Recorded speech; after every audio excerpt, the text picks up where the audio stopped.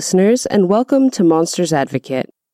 Monsters Advocate is a bi-weekly podcast focused around the unsung heroes of myths and legends, the monsters.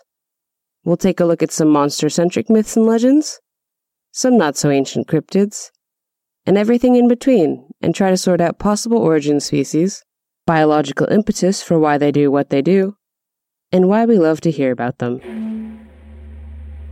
This week, we have a very special edition of Monsters Advocate, because I'm recording in New England, at my parents' very echoey and definitely haunted house.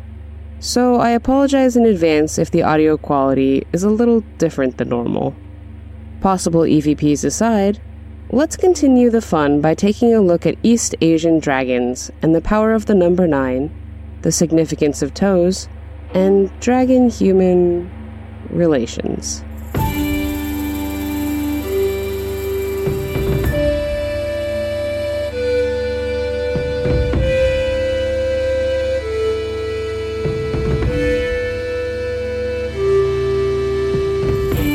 The most well-known type of East Asian dragon is the lung, but these are not the only types of dragons in the area.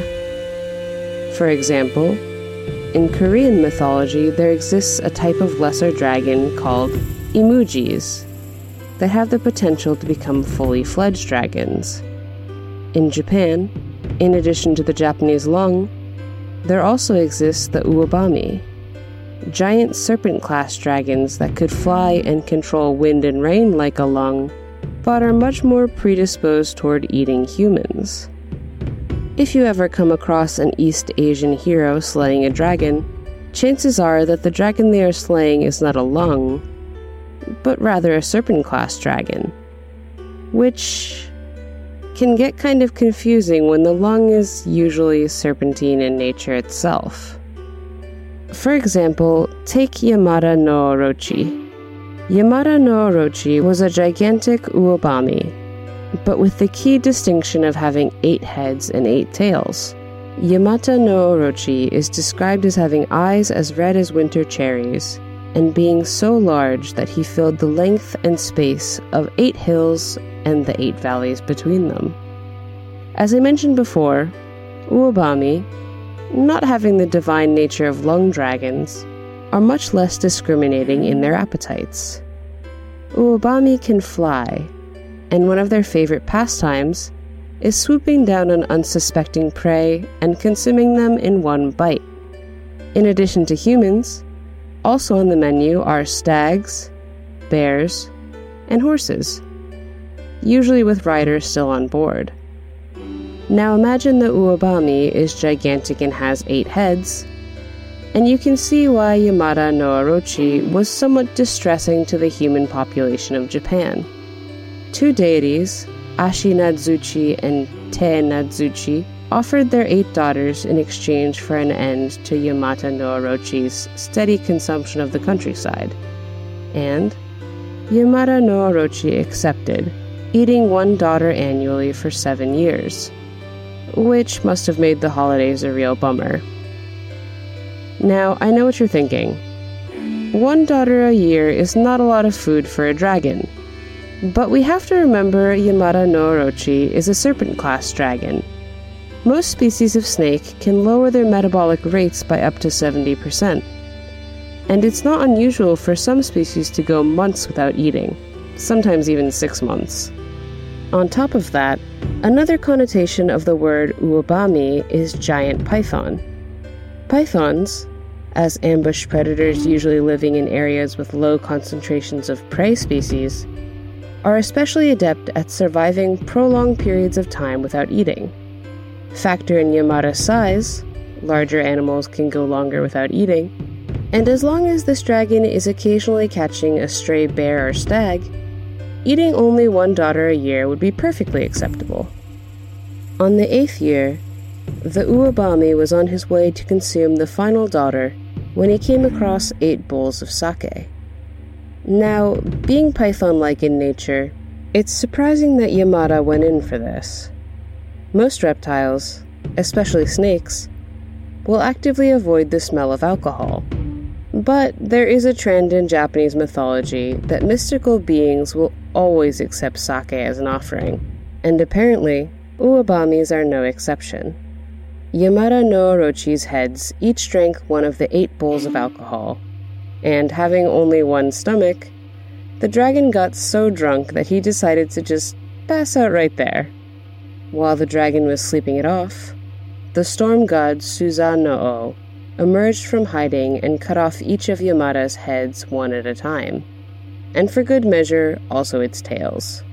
Out of the 8th tail, the god pulled the legendary sword Murakumo no Tsurugi, and, just like that, the dragon was defeated, much to the relief of the 8th daughter. In Korean mythology, there also exists a serpent-class pseudo-dragon, but unlike the Uebami, it spends less time trying to eat people and more time trying to better itself. The Imuji is described as a hornless, giant, python-like creature that can be found in caves or water.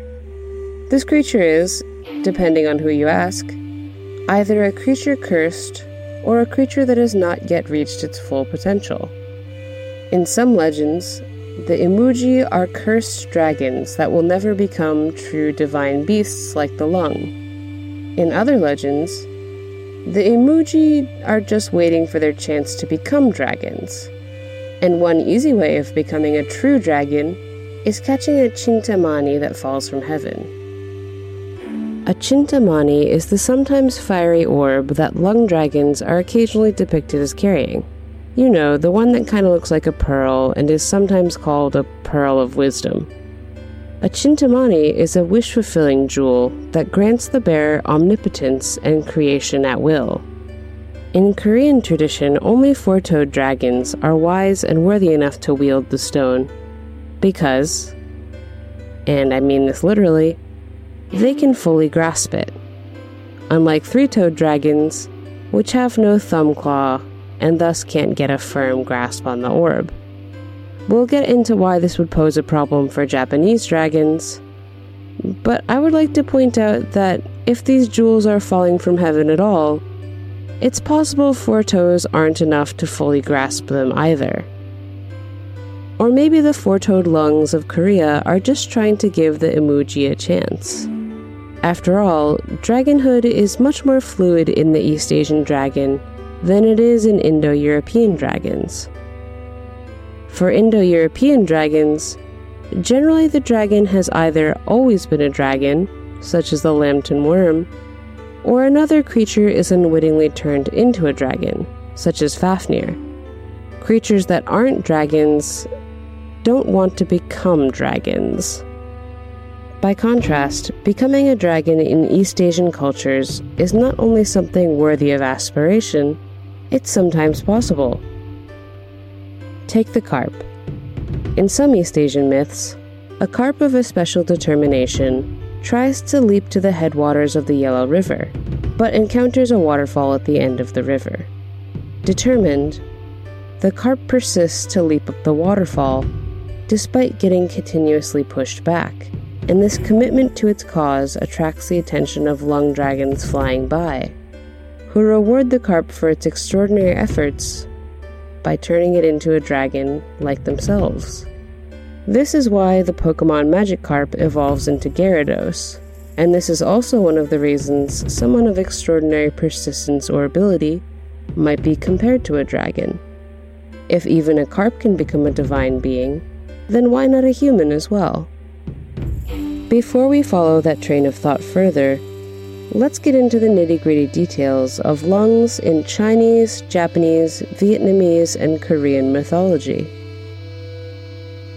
For starters, while the lung is of course a true dragon, the East Asian dragon might actually be better classified as a chimera.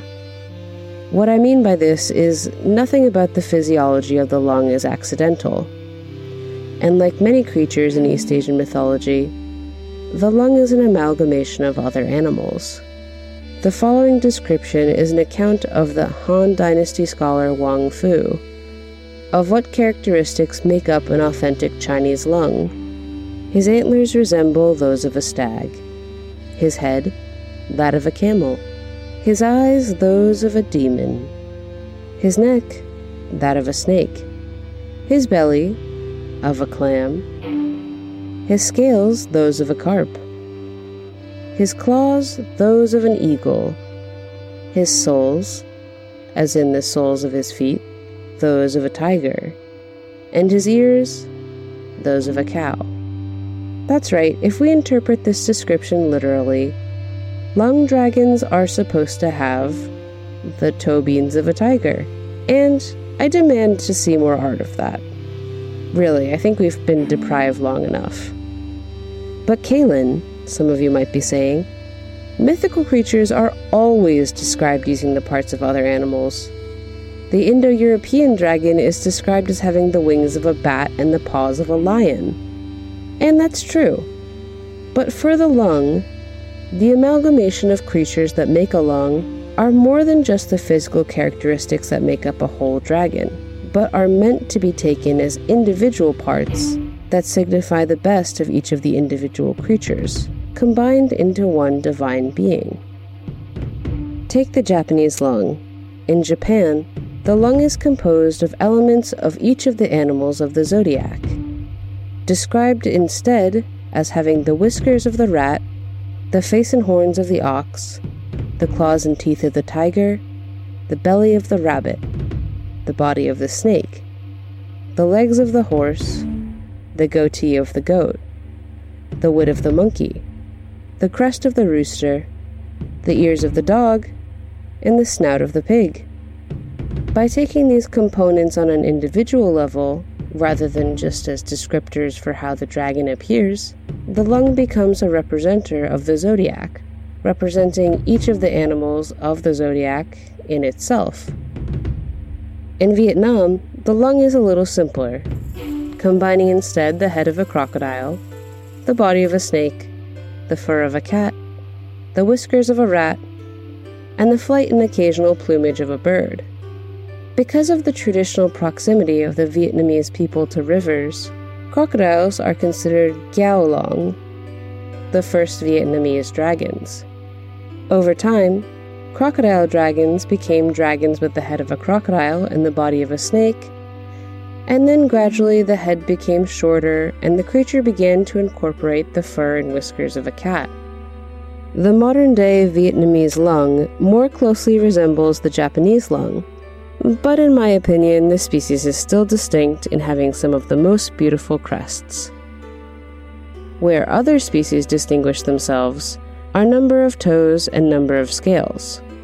It's a somewhat well-known fact that originally, 5-toed golden Chinese lung dragons have been reserved exclusively for the emperor and people of great importance, whereas 2- to 4-toed dragons were the commoner's dragon, and anyone seen using the 5-toed dragon faced possible execution. What you may not know, though, is that Chinese lungs have exactly 117 scales, 81 of which are yang essence, and 36 of which are yin essence. The number is so exact because 117, 81, and 36 are all divisible by 9, which is a divine number in Chinese mythology, much like how 7 is a divine number in Judeo-Christian texts. Korean lungs also follow this pattern, with dragons having 81 scales on their backs. Because both the common Chinese lung and Korean lung have 4 toes on each foot, if you really want to know where a dragon is from, you may have to count the scales. Luckily for people who hate counting, the Japanese lung is normally depicted with 3 toes, and thus no scale counting is required to distinguish it from other species. The last thing I want to touch base on about the lung dragon is somewhat indelicate, but fascinating, and that's the lung's ability to take human form. The lung is one of few species of dragon that has always been able to voluntarily take the form of a human and change back at will. And that's no accident. The lung, having been established as a divine being, is also associated with water.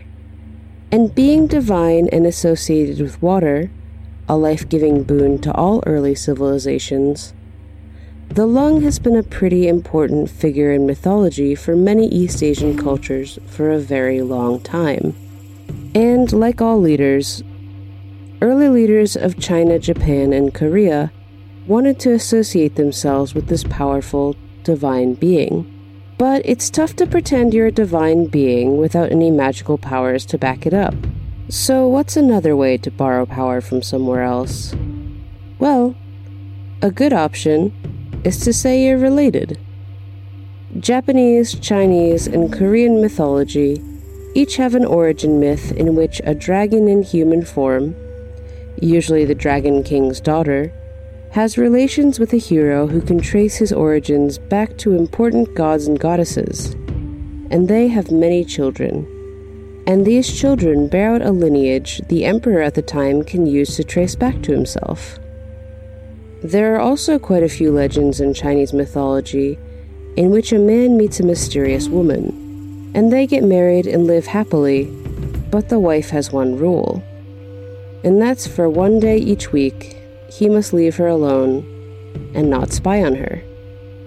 The man always ends up spying, and the woman is revealed to be a dragon in human form, who leaves the man for betraying her trust. But usually that's after they've had a few children, all of which go on to do incredible things. These and many more stories like them are why Chinese people sometimes refer to themselves as descendants of the dragon. And truthfully, this is the real reason the lung stands out among dragons. Not for its divinity or power, but rather the intimate connection of these dragons to their respective peoples. Lung dragons are associated with rain and agriculture, the sea and good fortune. Chinese, Japanese, and Korean mythology link the origins of their people to dragons, and a pattern on a dragon's hide is sourced as the inspiration for the Chinese system of writing. Modern-day firefighters will get tattoos of the lung as protection against fire.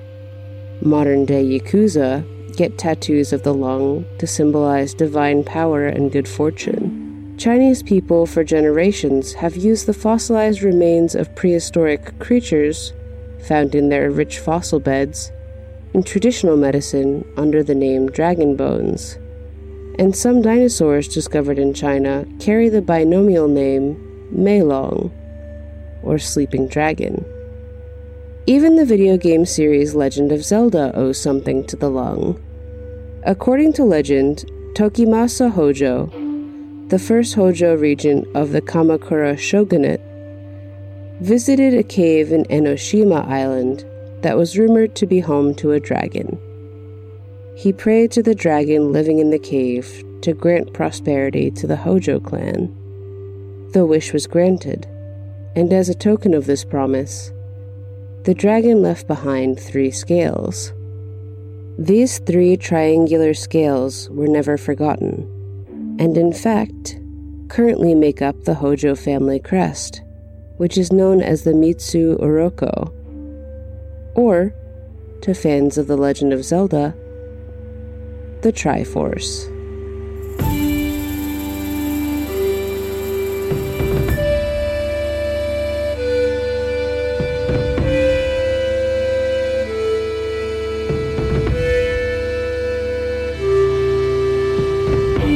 That's it this week for lungs, Imuji, and Oabami. Next episode will be dragons of the Hawaiian Islands and other places, and will be our final episode on dragons for now. Unless, of course, you are a patron, because, oh boy, do I have some extra dragon content for you. If you enjoyed this episode, or want to become a true dragon yourself, I've hidden a Chitamani in the show notes. Best of luck! Intro and outro music were done by Oabami bartender Scott Ethington. Find more bubbly tunes at Bazooka Raccoon on SoundCloud.com. Finally, if you like what you heard, please rate and review us on iTunes, or consider donating to our Patreon. Every little bit helps, and more support means I'm more motivated to do the best job I can to bring you more monsters. Thank you for listening, and remember, anyone can be a monster.